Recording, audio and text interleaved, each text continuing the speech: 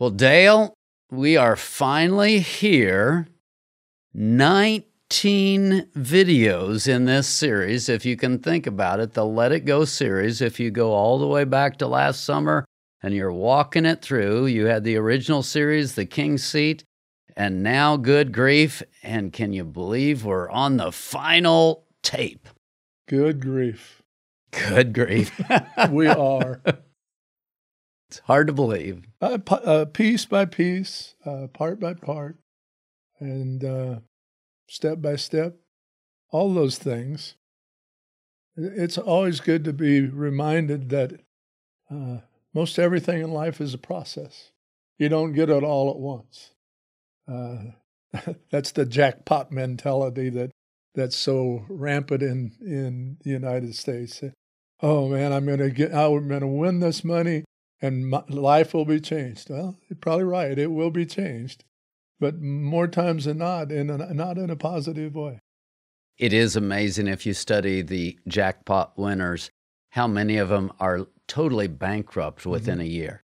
The numbers are staggering on that. If you don't handle money well before so that you need the jackpot, you're probably not going to handle it well when suddenly life hands you this incredible blessing. You're going to get all kinds of people that you didn't even know. Suddenly you're your dearest friends, and your brother and sister, mom and dad that would never speak to you, or vice versa. Suddenly they're right there. We're way to go. We're with you. And the reality is it's more than most people are able to handle. We're with you. We're ready to help you spend your money. So I've got an idea.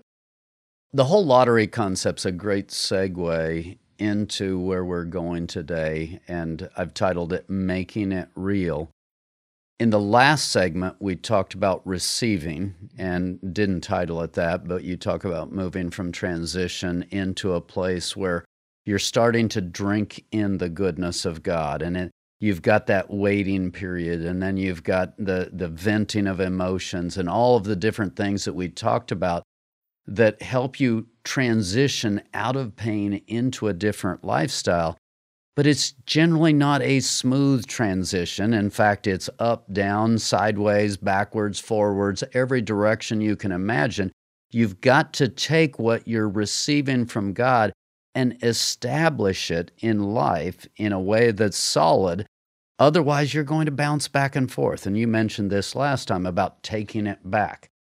And so the two words that I use in other books, I talk about getting to a point of ruling and then to a point of resting.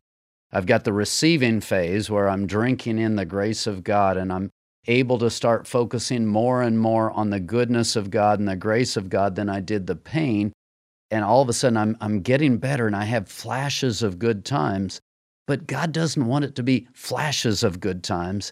He wants us to live in a different place. He wants us to be different. He wants us to make it real within our lives in an everyday, all the time sort of a way. So I hear ruling and resting.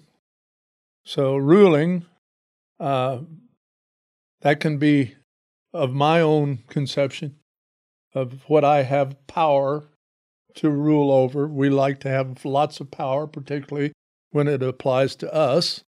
And at the same time, there's the realization, reality sets in that I don't have a say in that. It's not for me to say. So that goes for ruling. And the resting, I think we take resting for granted. We don't really give it credit for how it adds to our lives. In just sleep, you and I both have the sleep habit, the tendency or lack of sleep habit, to awaken at 2 or so in the morning, and we would both agree that it's a time God set aside just for us.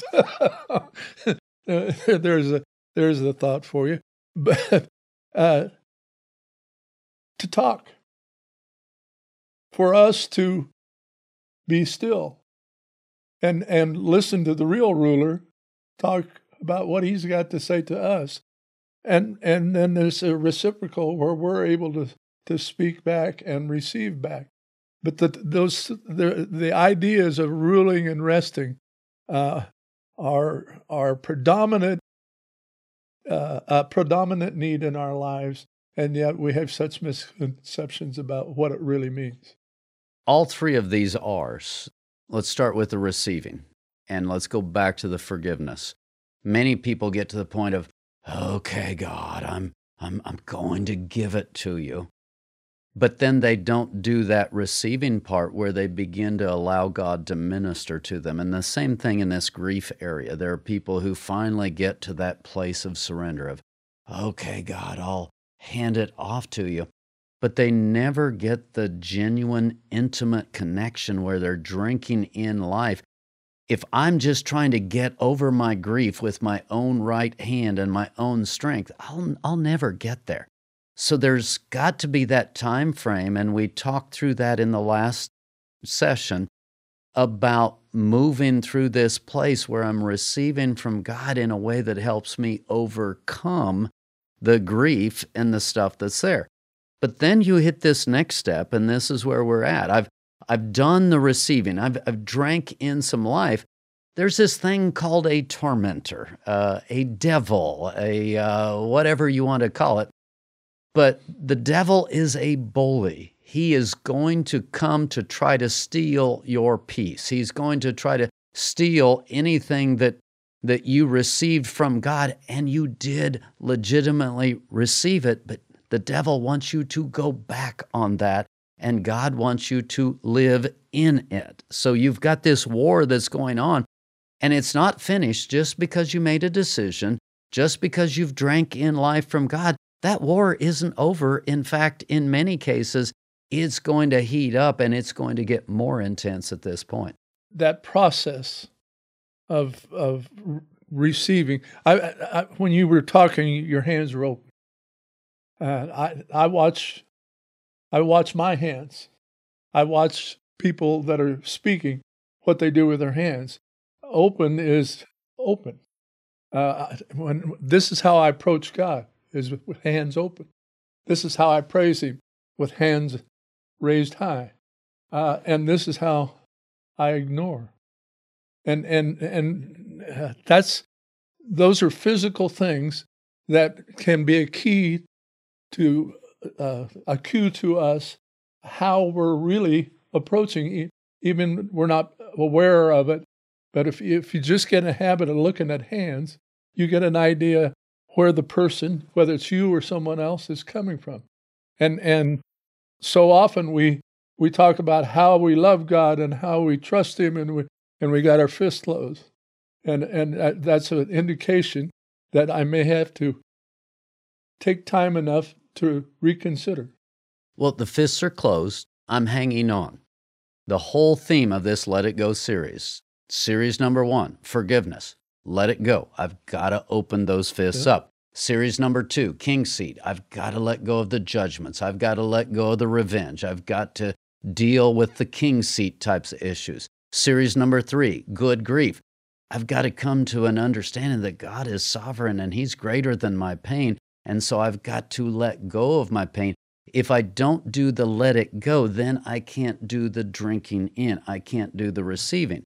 But I really want to hit something different in this segment, because even after you've done that, the battle isn't over. It's just getting warmed up. Forgiveness is an easy one. As soon as you've forgiven at the altar and you've felt the presence of God and you're in a good place, you're going to someday stand and stare down that person who you forgave, and are you going to walk in that forgiveness, or are you going to re-enter the unforgiveness zone again? Same thing with the pain. I've handed the pain off to God, and all of a sudden, new things come up that remind me of the situation or the person. Am I going to go back into the depth of my pain and back into the despair?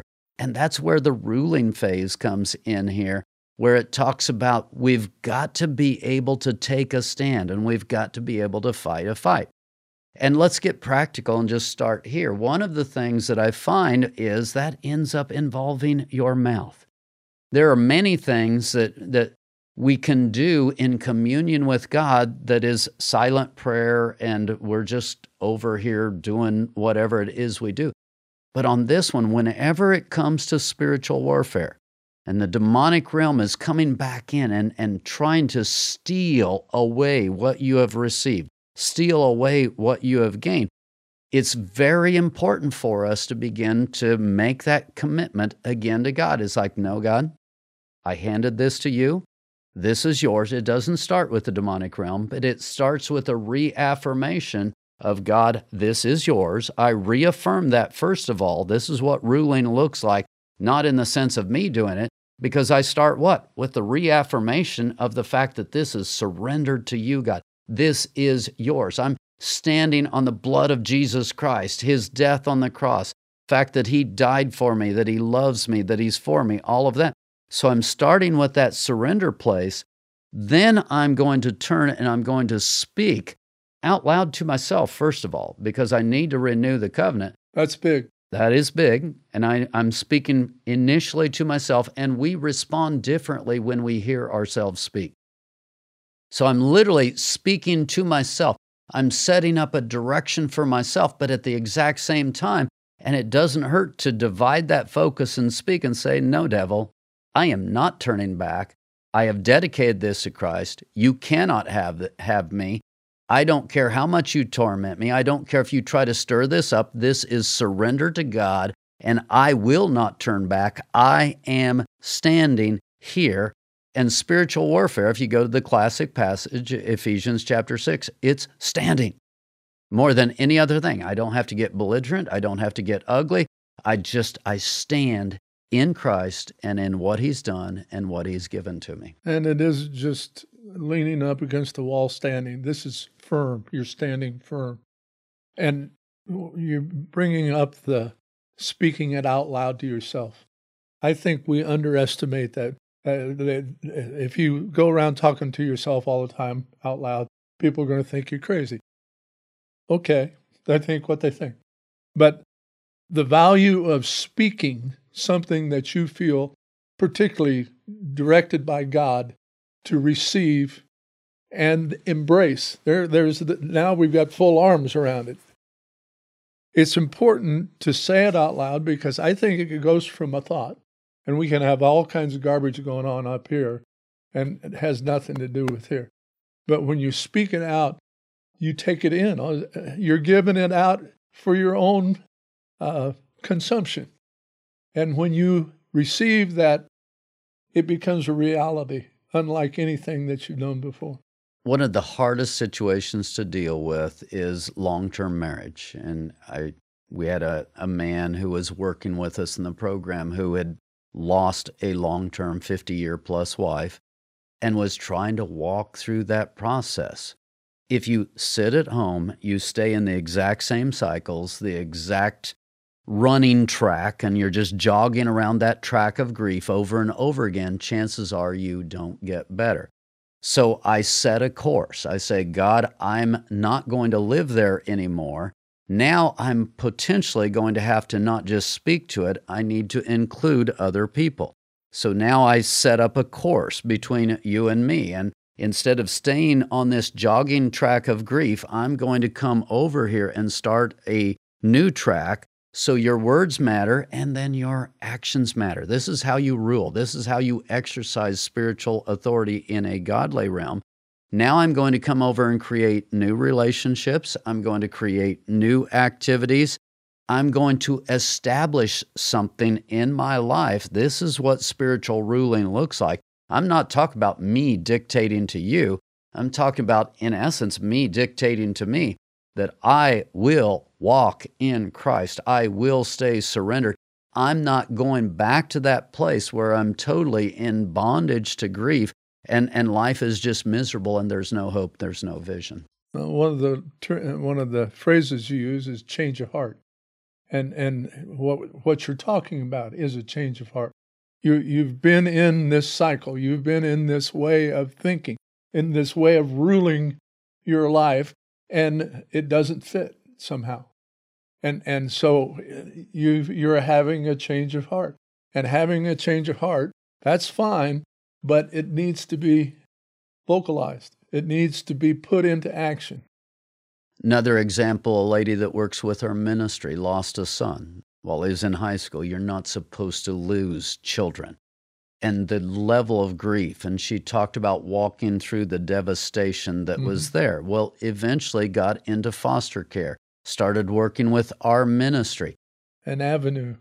What I talked about over the last few sessions is the word transition. If you take that grief and you drink in the grace of God, you really do allow God to pour in you and minister to you, you're no longer the same person. There is a new capacity in you. There's a new strength, a new ability to love in you. You're a better tool than you would have been if you hadn't walked through the grief. So now you get to 2 Corinthians chapter 1, where I'm able, because I've received comfort from God, I'm able to give comfort to other people. I'm now appropriating the will of God in my life, that I drink this in and I start speaking, I start acting, I start moving. If I don't do this ruling phase, the chances of me falling back and getting back into that trap of grief and just laying there in my soup, and then there's nothing positive. I look at this and go, there's absolutely nothing good that came out of this. How am I supposed to go on? Because my life experience declares that there's nothing good here, and your life experience does declare that. So how can you work against it? But if instead I come back here and I'm speaking, I'm making covenants with other people, commitments to other people, I'm beginning to get them involved. I'm now accountable to people, not just to God. I'm starting different activities. I'm making my feet go different places. I'm moving through all of this. Now my life experience is going to change, and it will demonstrate the goodness of God. So what I hear you saying is we need to deal with it. We do it in one or two ways, probably. One, we just shake our fist at God and how could you? And we go into desperation, despair. Who knows? Or we can ask God to show us how we can move forward. We can give the ruler kingship, put him in that place. But the part of that is ours is we have to recognize where we're hung up and turn it over to God, or we're just going to stew in it and probably go worse. Grief that never moves into a transition stage never moves into a purpose stage. And if I don't move into a purpose stage, my life continues to manifest all of this pain, all of this heaviness. When I actually start transitioning and I'm seeing what God is doing, I'm hearing from Him, and I'm putting these things into play. That's what I mean by ruling. I'm putting these things into play. I'm taking steps. I'm speaking words. I'm making actions. I'm creating a new future, and then I'm going to throw one more word in there, growth. When I'm transitioning, when I see a purpose, then I'm working towards growth, and that growth, out of that growth will come a new ability to minister. This lady that I mentioned, she has an unbelievable capacity for the Word of God, an unbelievable capacity to pour her heart and her life out into other people. And I don't know, I can't know this, none of us can, but I really have to wonder if she hadn't gone through that deep, deep grief experience and had to come face to face with God and walk through this kind of process in the way that we're talking about, would she have the same capacity to minister? And I think my answer is no, she would not. I would concur with your observation, because I believe that when we finally get to the end of ourselves in some form or another. It's not going to be universal. I don't believe that happens only by miracle. But I do believe that in coming to the end of yourself in grief or in a loss, and finally saying, God, I've got to give this to you because I can't handle that. That if we will make that kind of step and then follow up in giving over things to God, it's going to be an amazing change to the good in our lives, even out of the pain. In fact, the greatest gifts that I've ever received came out of the worst situations I've ever been in. And finally being able to say, I'm at the end of my rope, Lord, take this from me. And I have to keep saying that because I have a tendency to try to take it back. When something looks good for the first time, that's right away, thanks, I got it now. But that real true grief and loss is a stepping stone when turned over to God, done it in Jesus' image, and we are blessed beyond belief. And I get to that point and I say, enough is enough. I'm done. I'm finished. I'm standing here. I'm not moving. That's the ruling stage that we're talking about. I'm not talking about a lording or commanding or etc. I'm talking about self. I'm done. I'm finished. It's not give it away, take it back. I'm done. That's the ruling part of making it real in your life. In the next segment, we'll go into the resting part. We'll take a moment, look at where we've been, and then we'll continue.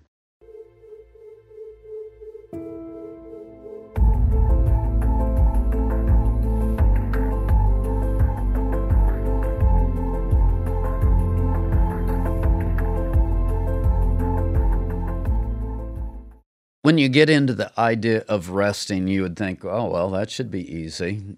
Actually, I don't know about you, Dale, but that's one of the hardest things I do is to rest, to Sabbath, to stay still, to not be active and get to that point. One of the most powerful statements of faith is when you can do nothing. You know that it's God's. You know that it's in His hand. You know that you've done everything you need to do. Stop. Well, I would offer that you and I are very much alike in this. In the resting is interrupted or even set aside because of activity in our brains. They tend to run and run and run and run, and all hours of the day and night. And to get rest, it's almost impossible sometimes. But you take it from there. Need to do it. Yeah. It's interesting that last night I woke up 1:30 and I was just laying in the bed and I was quiet and I was still. And it's kind of neat looking back because I know where I've been all through the years. Normally, once I'm awake, there's an anxiety there. There's something that needs to be done, something that needs to be thought about, etc. And it was different. It's almost like what I want to present today, and I'm not presenting it as if I've arrived. It was like, okay, this was a different experience than the normal David. But I woke up and it was like there wasn't a particular anxiety. There wasn't well, I've got to think about this, and I've got to think about that, and I've got to do this, and I've got to do that, and I'm not ready for this, and I'm not ready for that. I mean, that's what my brain is normally like. I mean, it's crazy. What did that make you think? Well, it felt actually uncomfortable.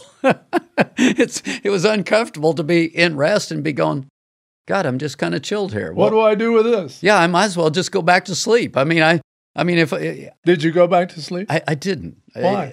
Because I couldn't. I mean, why? I don't know. Okay, sure you do. Well, what's the answer? Since I do, I believe that is the presence of God. That's the Holy Spirit, and He's waiting for your attention.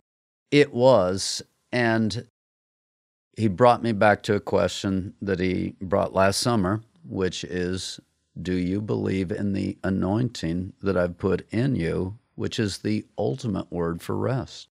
When I believe in God and in God at work in me, then I can cease from my works. I love this language in Scripture. I can cease from my works and enter into God's work. And I was there, and because I've had that tendency to be hyperactive and think it through and do all of that, it almost felt uncomfortable. It was kind of like, oh, wow, what am I supposed to do? I just hang out, have time with God and commune? And I'm giving that illustration just because we were there.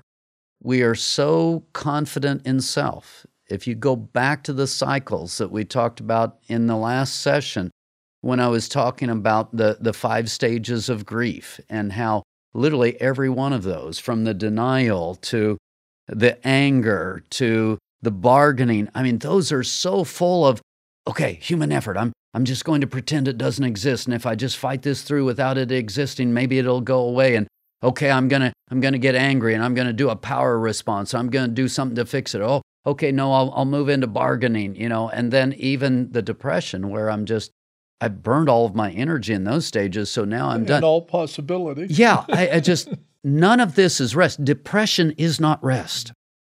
Depression is the absence of energy to where you just stop for a little bit. That's not what I'm talking about rest here, where I'm just totally out of energy and I'm done. I'm talking about entering into rest to where I cease from my works because I believe in God's works. I believe in God's anointing. I believe God does have a purpose for me. He does have a place for me. He's growing me into a place where I can do new things, do different things, walk in a different place. Oh, wow. I can step back and pay attention to God and cooperate with God and feel good about it without my brain running 100 miles an hour. So my time is 2 o'clock. 2 a.m. is the regular appointment I have. And what you described, I've gone through quite a bit of that. I tend to be a little lower keyed than you are. My thought was nothing. I wasn't saying anything. I wasn't receiving anything.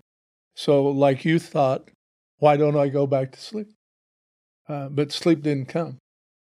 And I finally came to the realization that, okay, you're quiet. That's good. Now, are you ready to listen to what I have to say? And there's a difference. You can lay there empty-headed and not even long for sleep, just there. And that's not enough. It's being ready to receive. It's being open to God sharing what He has to share with you. And once I started doing that, and I don't do it every night, but probably 3 or 4 times a week, I wake up at 2 in the morning. And I've come to see that as my appointment with God. And my first question is, what do you have for me? What do I need to hear? And it's my favorite time of the day now. Let's move it from our middle of the night sleep patterns back to grief. What's interesting, you've got to be able sometimes, at least, to still live with the pain. So back to my night times, anxiety. I've got to do this, I've got to do that, etc. For me to move out of that zone, I had to come to a place of confidence in God to where my brain could slow down. Same thing here. I've done the ruling phase, but that's not all there is. There's a soaking in, there's a marinating during this resting phase that I might still have some pain. And you're like, well, that's not the way it's supposed to happen. You're back here, you receive from God. He touched you, there should be no pain left. You've done your ruling, you've told the devil to get lost, there should be no pain left. But faith isn't really established until you're able to rest in that place of, okay, God, it's not totally gone. I see the work that you're doing. There's still some stuff here, but I'm now able to, in essence, lay down beside it, look at it if need be, whatever needs to happen. I'm able to stay in this place of rest, not having to do anything about it, but able to be confident in God. When I step into that kind of place, it really is a jumpstart towards the final healing. So the word rest brings me to ask, what is rest? Who determines rest? How is it expressed? What I hear is, from both of us, is what we're going to do about it. And obviously, we're getting that wrong, because when you don't have anything in your head, you think, I should be at rest. And same on my part. But what does rest really mean? Why do we have rest? Hebrews 4:10, back to the verse, I sort of referred to it before, but I didn't give the reference. He who has ceased from his own works. We've got to stop our stuff. In order to enter into the rest of God, I've got to lose confidence in self. That's back to the theology, the first video of this series. I've got to lose confidence in self and establish faith in God. If there's still a tinge of pain there, which is likely, especially if you're talking a 50-year marriage and you lose a spouse, you're talking a child and you've lost a child. There are kinds of things that are just deep and they gnaw at you, and it's just not going to go away. And yes, there are those miraculous touches where people are like, wow, it was gone. And if you get that, thank God for that. I mean, enjoy it. But in most cases, there is this need to enter into what the Bible calls rest, which is, even though I'm in this earth, I'm in this body, I'm not experiencing the fullness of eternity. I'm not experiencing the fullness of what God has to offer. By faith, I step into it. And if you look back to Romans chapter 8, and he talks about the groaning and the travailing of the earth and all of the stuff that's going on, but we look forward. Rest requires faith, where I'm looking forward and saying, oh, this is the will of God. If I keep walking this out, I will experience greater and greater healing, to where I will experience the fullness of this rest where the pain is gone. So in your defining it there, I heard take comfort. It isn't necessarily somewhere you want to be. It isn't whatever you're going through is what I'm speaking of here. It's not where you want to be. You don't really see the benefits yourself, but you're given assurance in the Word of God that you can take comfort. I'm here. The majority of my adult life, God's asked me to do things I didn't want to do. It wasn't exactly fun. It wasn't exactly comfortable. So I've been in a kind of a grief, a kind of death to self a lot of my adult life. But here's what's so amazing. As I've walked that through, God turns that around. He works it to the good. He demonstrates to me that if I had followed my will, it would not have been near as good as when I followed His will. I stepped into the works of God. People a lot of times ask me, well, how did all of this Omega project happen? Did you have this grand vision? I said, no, I kind of did what I didn't want to do and obeyed God. And somewhere in the process, it kind of became glorious. Grief is a lot like that. You're walking it through one step at a time. You enter into obedience. You enter into a place of rest because you know it's what God has called. I know that God wants me to hand off this situation with this death or with this pain or with this situation, because if that becomes front and center and stays front and center in me, I can't walk in the fullness of God. I can't walk in the fullness of grace of the grace of God, and I'm no good to anyone. But part of me getting there is just getting into that place of rest where I'm quiet before God, I'm waiting before God, the pain is still there or showing up or coming and going. Again, people think in the grieving process that it should just all be done.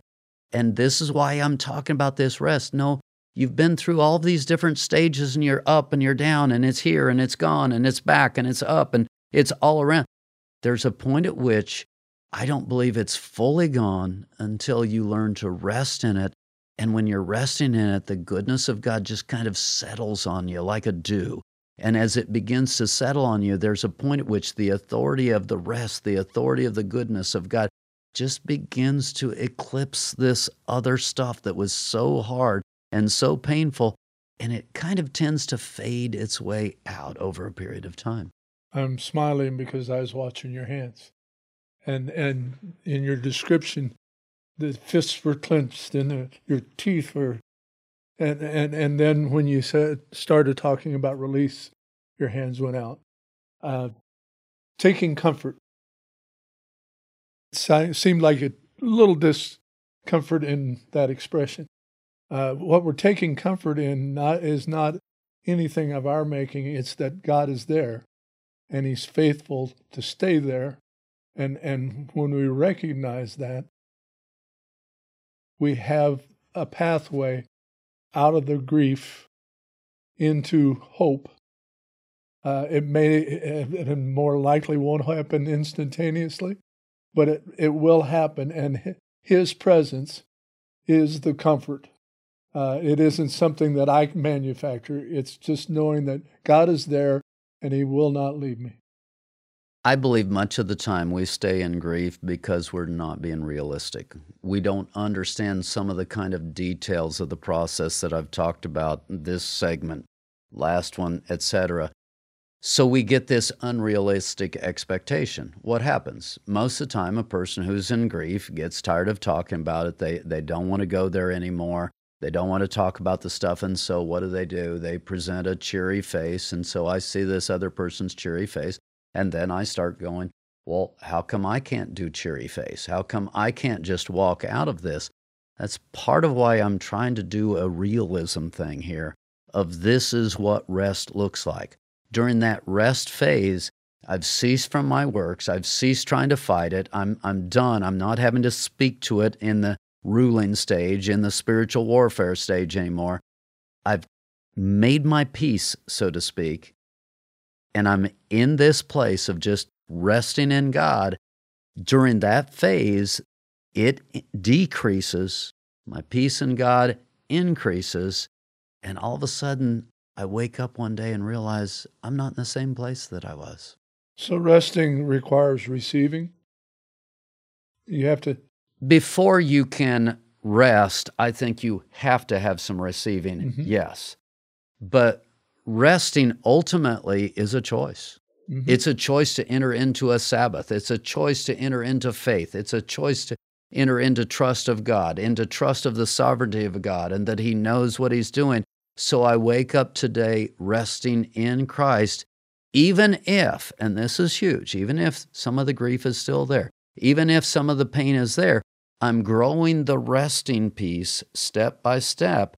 As I'm doing that, there will be a day when you wake up and realize, oh, wow, that's just kind of faded away. You know what? It's really almost totally gone.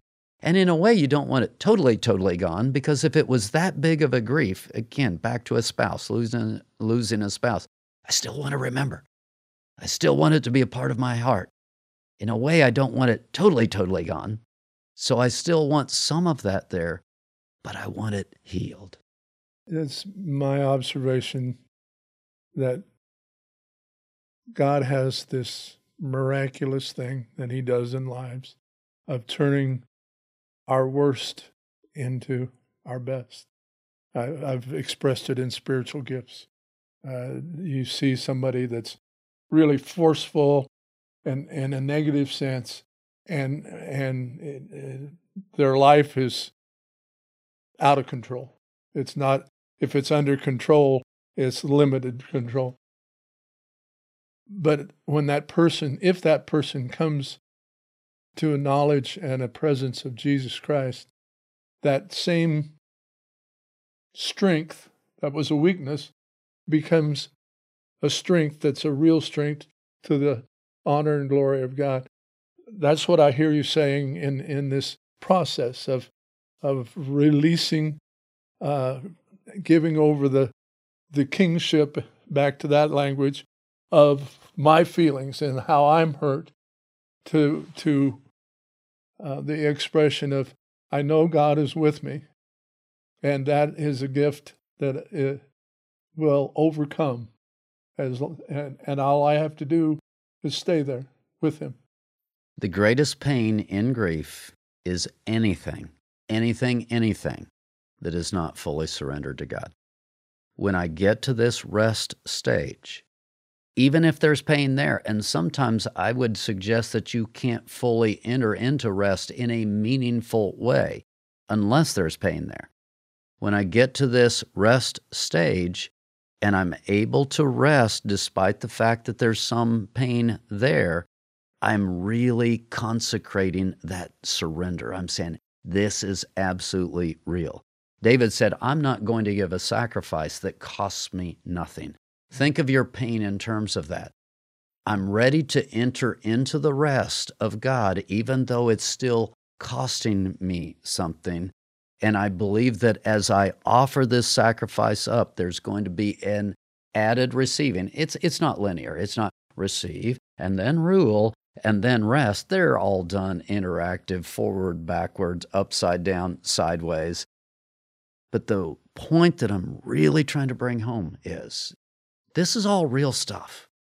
We see that one guy who gets a prayer and gets healed and is wonderful thereafter, and then we feel like, well, I'm inferior somehow. I haven't done it right.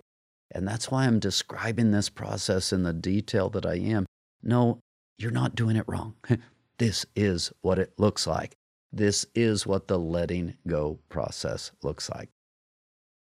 Well, I hope you've enjoyed this. Let's go back to the key verse for this series, the Good Grief series, which is, blessed are those who mourn, for they shall be comforted.